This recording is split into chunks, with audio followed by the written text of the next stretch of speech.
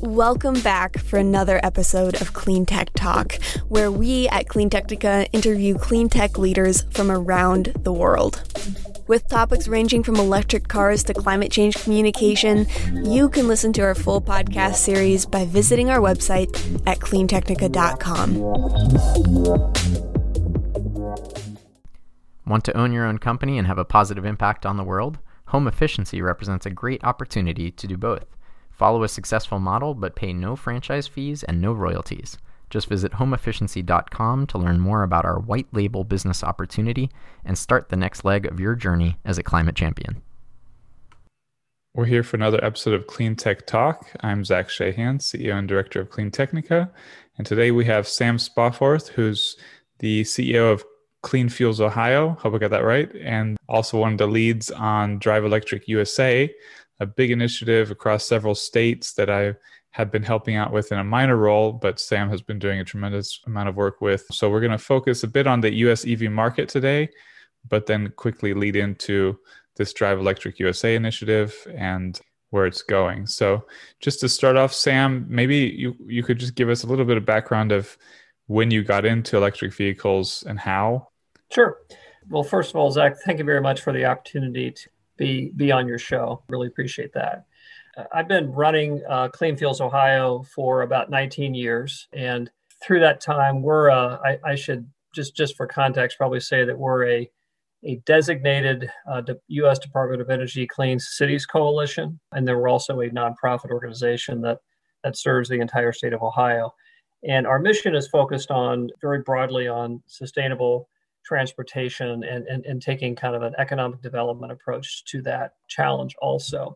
So we do as a Clean Cities Coalition, we do embrace a broad portfolio of clean and advanced transportation strategies. And so those include, just reducing vehicle miles traveled.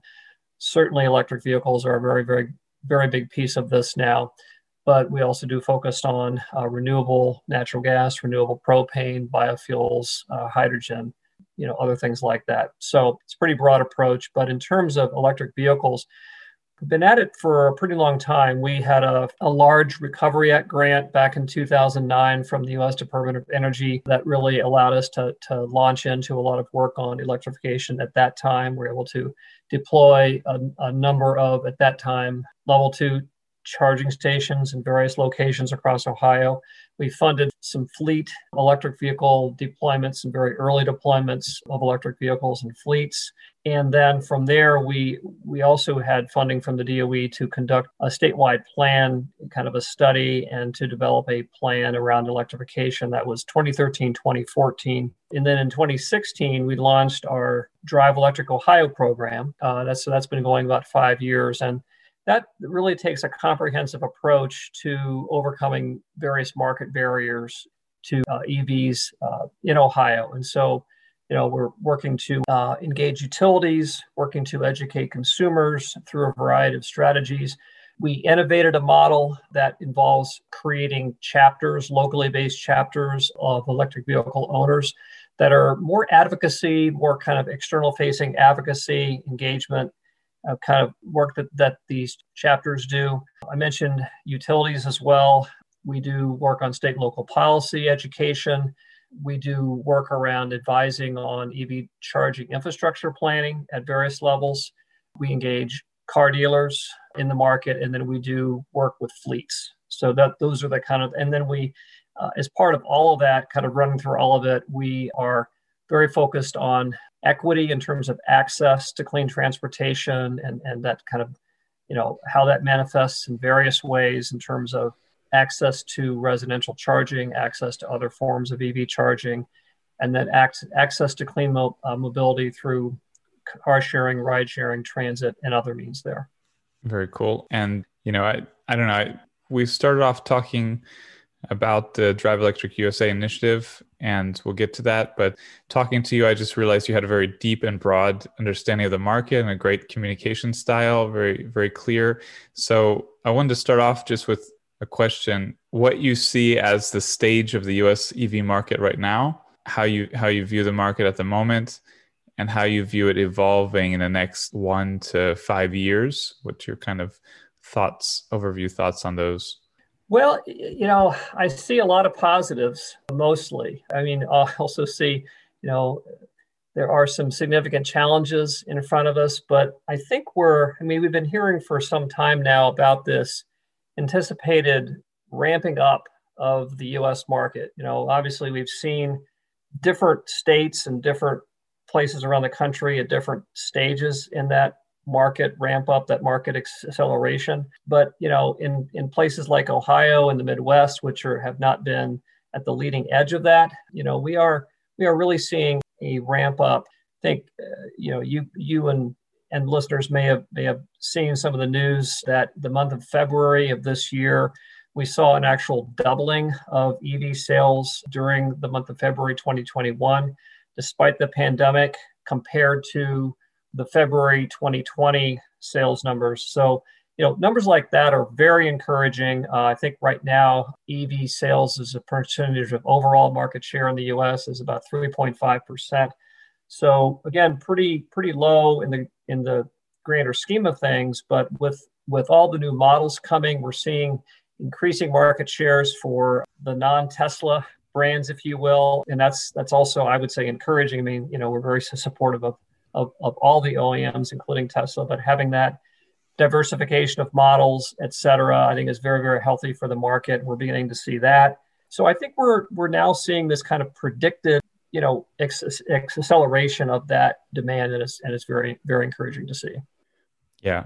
I love seeing what I consider to be very exciting new electric models, but then there's the concern about the production capacity and supply and then the overall sales. So I just published an article today about Ford Mustang Mach-E has wait times of 3.5 to 6 months because there's quite a lot of demand, it seems, which is great.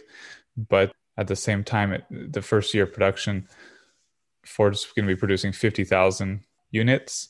And I've seen reported that 30,000 are destined for Europe and 20,000 for the US. So it's a small number still. Of course, it's the very early stages with the Model 3. There's all the hype around production hell. Ford also has to slowly get production up. So, you can't expect to be full scale out of the box. But I'm definitely very curious and eager to see how demand grows and supply grows. But I love that you are so focused on trying to help the whole market rise. And one part of that is Drive Electric USA. So let's jump into it. What is Drive Electric USA? And who came up with the great name? Because I really like the name too. Well, thanks. That name was, I'm not exactly sure who came up with it. We're a co-lead on that, as I said, and the other co-lead is East Tennessee Clean Fuels. And so I think between the two of us, and I think as part of the conversation that we had with our colleagues that are involved in other states, we brainstormed that name. And I would agree. I think it's a really strong name and a really strong brand. This is a project which is funded by the U.S. Department of Energy.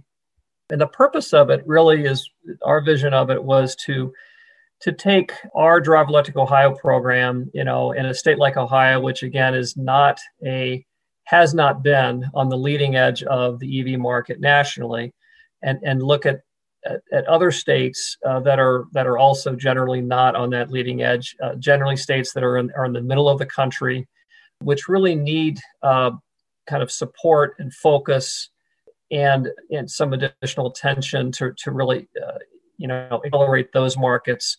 So ultimately, it was 14 states that are part of this at this point. Those are the states that are funded, and by states, I guess I should clarify and say the leads in each of these states are the Clean Cities coalitions that are in those states. And the idea was to kind of take our Drive Electric Ohio program along with the Drive Electric Tennessee program, which is also has been around for not as long as ours, but still for a couple of years, a very strong effort there.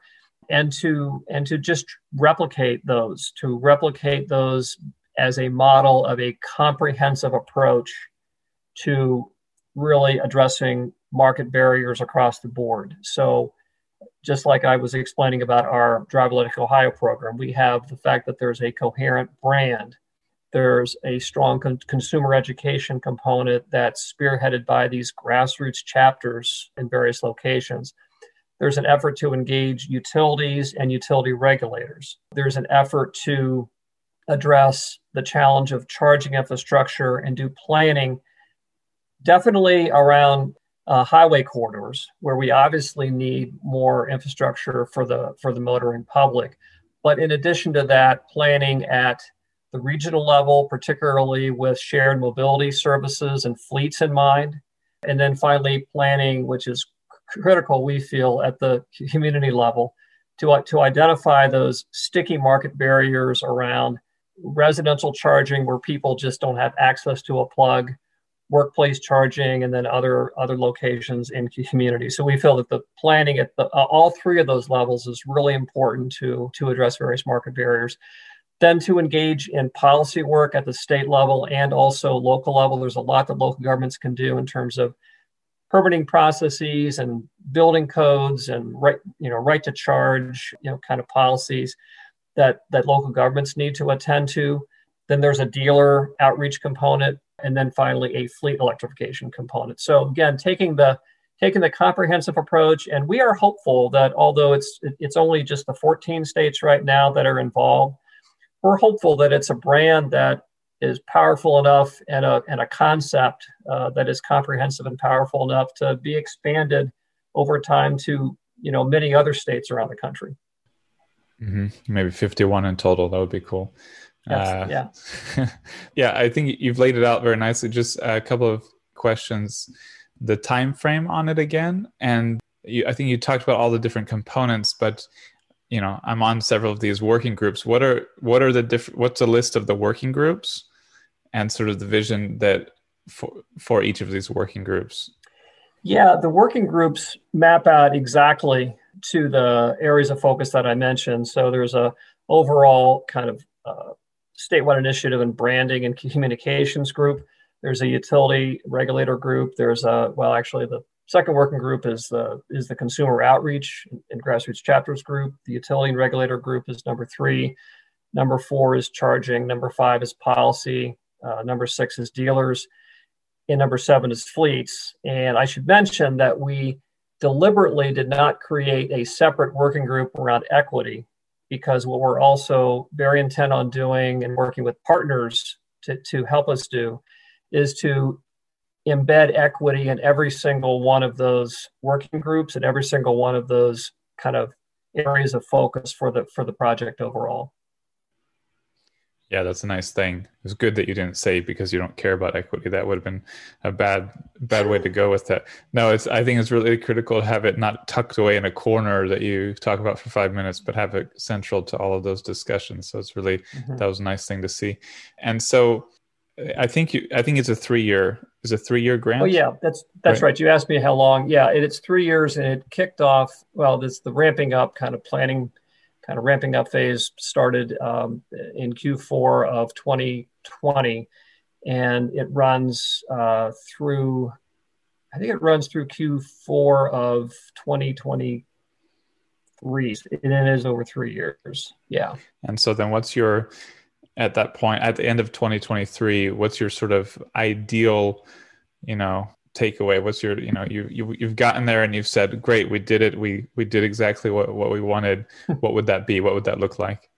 Minimally, it needs to be that we have strong state initiatives, and at least in the 14 states, that are self-sustaining initiatives that are, that have made progress around, demonstrable progress in all of these areas that I just mentioned, and that we have a kind of as we're calling it, a replication playbook where, and you asked also about the role of these different advisory groups within of which you are a member. We really appreciate your involvement in the project, Zach. I should say I do very little. I'm mostly observing, and I try to offer a useful comment from time to time. But I am on several, so it's interesting to be on different groups and see how the discussions are going. But I'll let you continue. But I'll just say that there's dozens of really highly engaged, motivated leaders on each of these from different states. And it's uplifting and inspiring and fun to just see these different leaders who are like on the ground making stuff happen. A lot of them, but I guess everyone from Britta Gross, who used to work as an EV lead at GM. I remember being at a conference with her several years ago when the Bolt was ready to come out or was just coming out, and now is at RMI, previously Rocky Mountain Institute. And then you've got the Clean Cities people. You've got people from other nonprofits. You've got people from the auto business, from utility business. So it's a really interesting, diverse group of people who are, and at this point feeling things out to see like, how do we mesh? How do we make progress? But yeah, keep going on what you were saying. I just wanted to give credit to the people who are really making it happen, not me. Well, I mean, it's a great group effort, and we have a great set of industry partners on this project advisory committee, and then folks with a lot of expertise. They're really helping all of us, helping like you mentioned, the different people and organizations in the Clean Cities organizations that are providing some leadership on the ground at the state level. And so we're really trying to, soak up as much and learn as much, and then you really use a lot of that to develop guidance materials. So then, guidance materials that'll help the leads in the 14 states, and that includes us too. I mean, we continue in Ohio to just learn all the time about best practices and so forth, but things that will help us advance things along in all these areas. And then, again, have a kind of a replication playbook based upon the guidance that's being provided, but then also the experience that will be gained over the next 2.5 to 3 years in terms of what works, what doesn't work, what are the lessons learned, what are the sort of these best practices that are constantly evolving and emerging in these markets.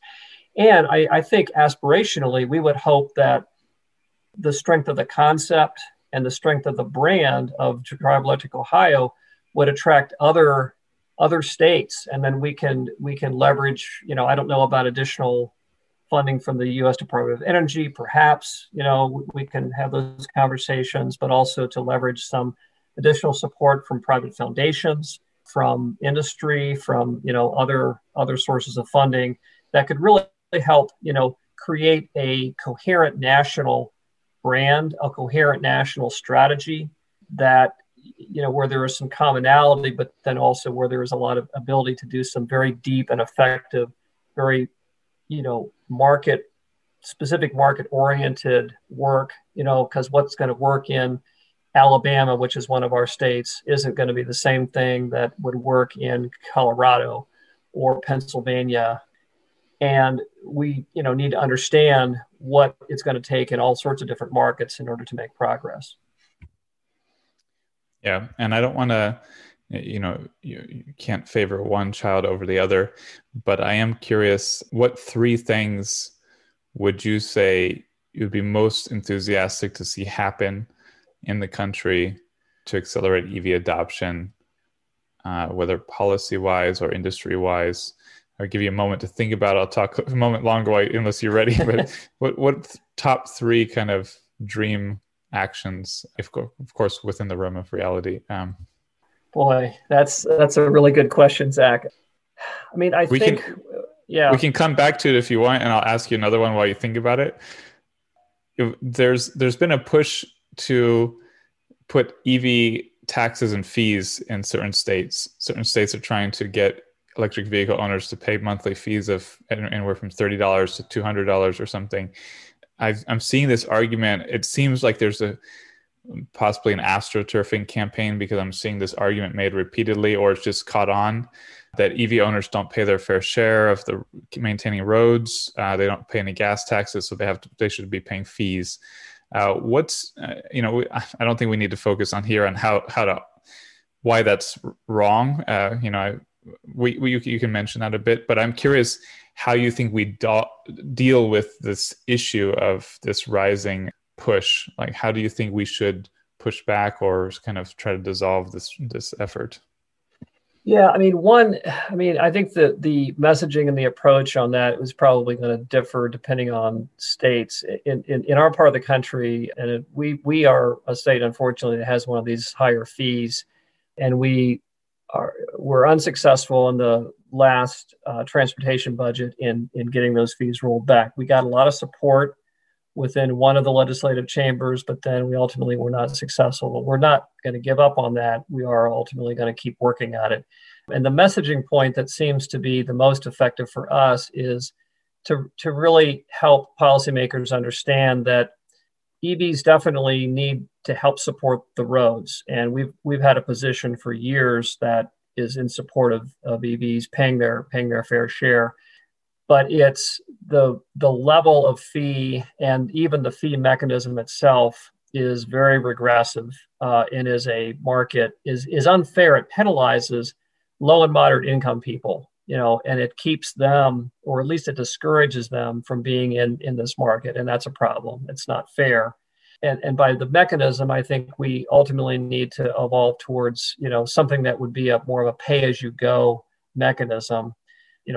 VMT basis of taxation has been talked about. There's other ways of going about it with utility taxes, et cetera, but we need to find that. And then for us, the other part of it is that the way it discourages and sends a very negative signal in terms of our economic future in a state like Ohio, which is a very auto manufacturing heavy state. We need to show in a state like Ohio that we are embracing the future. We are embracing advanced auto manufacturing, and fees like this send a message to those that would be creating jobs, in our state, that we're not friendly to the future. We're not friendly to innovation and progress. So those are some of the things that we've been working to argue. Yeah, and I mean the issue that drives me a little nuts is there are these huge social costs, externalities, economic costs that we are not accounting for adequately. So while we're not accounting for them, it doesn't make sense to go ahead and add more costs on to non-gas options. And frankly, I was in grad school for studying regional planning at UNC Chapel Hill almost 20 years ago, and this topic of gas taxes, we're not covering the cost of roads and maintenance, was a hot topic then and had long been a topic. And the idea of vehicle miles, putting a fee on vehicle miles traveled and weight of vehicles was already well thought out. So it's a little disappointing that we're still haven't made any progress in 20 years. But to start throwing taxes on EVs seems counterproductive when we need to address other externalities and social costs that are not being addressed. It is. Yeah, it is. I guess I can take a stab at answering your other question about the top three. I think in terms of things that, there's all sorts of things that, auto manufacturers can control, things along those lines where we need to see, we need to continue to see more investment. I think we're seeing some really positive signs in the U.S. market where we had some real concerning signs for some time. So I guess one would just be to continue to encourage the manufacturers, the OEMs, the suppliers, even the EVSE, using acronyms, the EV charging manufacturers, to continue to make these investments in the technology itself and invest in the marketing of the vehicles. We haven't not seen yet. We've seen a little bit more, but we've not seen nearly enough investment in that marketing. So I think investment across the board, the technology, manufacturing capabilities, investing in some cases retooling some manufacturing to make sure that we're ready and workers are not being displaced, and then it also investments in the kind of media campaign, et cetera, et cetera. So that might be one. I don't know if it's the first one, but it's certainly one.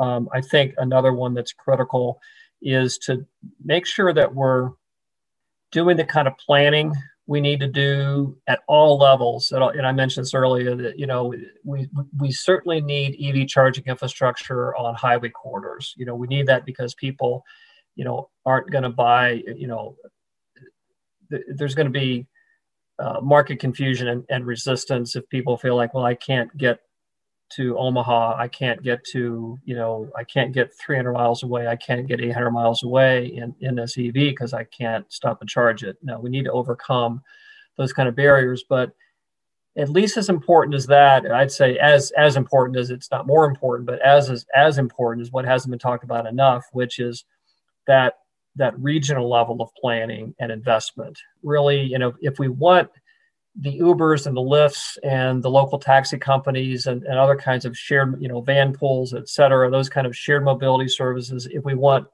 equitable access to clean transportation in all communities, rural, urban, et cetera, we need to identify where charging infrastructure is needed to support that, and we need to invest in it based on that sort of regional level planning, not just corridors. And then finally, those investments are also very much needed at the community level. We need to, we need to know, where do we need residential charging on street, places where people are parking on the street. We need, on street charging at multifamily residences. We need charging there. We need charging at workplaces as a, if we can't manage to get the charging into the residential areas, in all cases, we need people to have access at the workplace. And it's an equity issue, and it's an issue in terms of like making sure that everybody's going to have access to clean transportation, and we're going to be able to accelerate this market. So that's another one. And then, we need supportive state policy. We need state policy that's going to, focus on everything from workforce development to incentives for the vehicles themselves. We're looking very, very hard right now at, policy mechanisms like, as we're calling it here, a clean fuels policy, but also known as kind of a low carbon fuel standard approach, because that's really an outcomes oriented approach that would reward electrification, provide resources to support it, as well as, we still believe that there's roles to be played, particularly when you talk about the, heavier duty vehicles in the near term, at least, for other low carbon options like renewable natural gas. And so we need that kind of that policy framework at the federal level, but also at the various state and local levels to accelerate that and overcome those barriers. I was presenting at a conference, Renewable Cities Conference in Vancouver. I don't remember, 2013, 2015, something like this. And a professor from Simon Fraser University I talked with there and who gave a presentation there, they had determined that demand side initiatives for EVs just were not going to cut it, that you had to have requirements, you had to require automakers to produce a certain portion of electric vehicles, zero emissions vehicles, or else we just weren't going to meet our targets for transportation on the climate initiatives. And so I've thought about that quite often in those several years, I think, because I was a big proponent of, just the technology would attract people enough. And we've seen, California has high EV market share because they require it. Europe all of a sudden is through the roof on EV market share because they required it. Automakers had to sell, not just pretend to sell. China is similar. China sort of copied California. They actually consulted with California people and just modified it a bit. So the places with the high market share just required it. They didn't say we're going to put in, or they didn't just say we're going to put in charging stations and give subsidies. They also said you have to do it or else you're going to get big fines. What's your take on how much states need to take that approach, need to join that, the California group, strengthen it, the zero emissions? I'm skipping my head right at the moment, but there's several states. ZEV mandates, or the zero emission vehicle mandates. Yeah. Yeah. How important do you think that is? What do you see as far as progress on that across the markets in the US? Yeah. I think anyone who looks at this, you can't escape. Just what you were saying, you can't escape the conclusion that, when you have these kind of mandates in place, you see market uptake. And that's great for states that are in a position politically and in other ways to take those kind of actions. That's not going to be every state. At least it's not every state right now. I mean, I just saw something about an effort in Minnesota, considered a, let's say purple to blue state. I mean, I guess it kind of depends on who you talk to, but they're having a hard time. I mean, they're trying to do that, and they're having a very difficult time right now in getting that done. Still may get it done, but it's not an easy thing to do. So, I mean, I think it's good to have those kind of conversations with policymakers, anywhere in any state where you can have those conversations. But I think it's also important to recognize that, the thing that we really don't want is we don't want, and we have been able to avoid this in the electric vehicle space, is we do not want electric vehicles to become kind of another talking point in a culture war conversation. We don't want this to be like, well, you're trying to bring this blue state, California solution to our state. Well, hell no, we're not going to take that. So I think we need to be sensitive to that. Because I think that would then have the kind of rebounding and outwardly negative effect. Number one, wouldn't get it done in certain states. Number two, would create a backlash, which would be very counterproductive.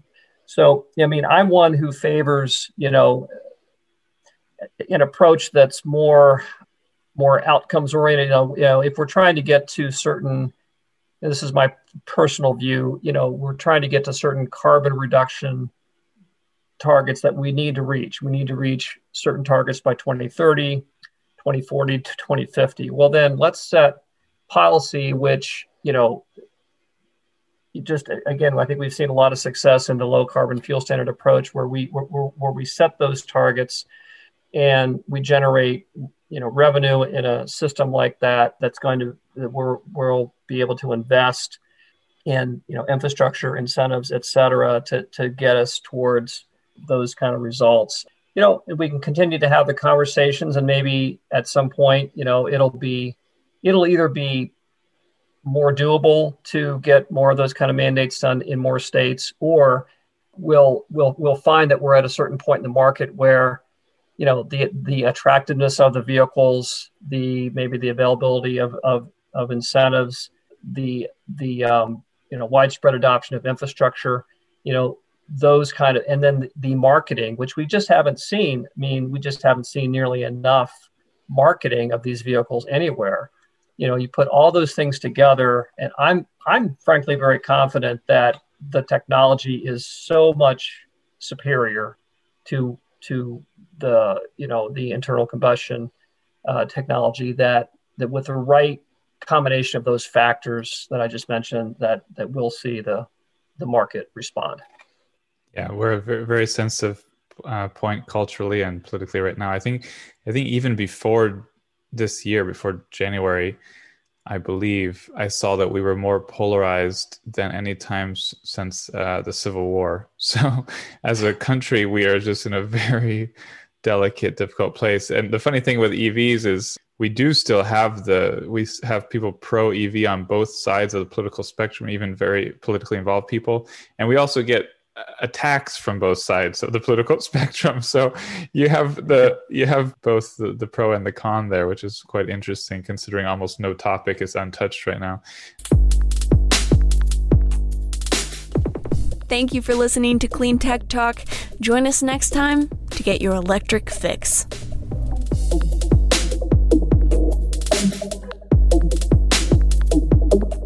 If you would like to sponsor our podcast, send us an email at accounts@cleantechnica.com. That's ACCOUNTS@cleantechnica.com. Thanks.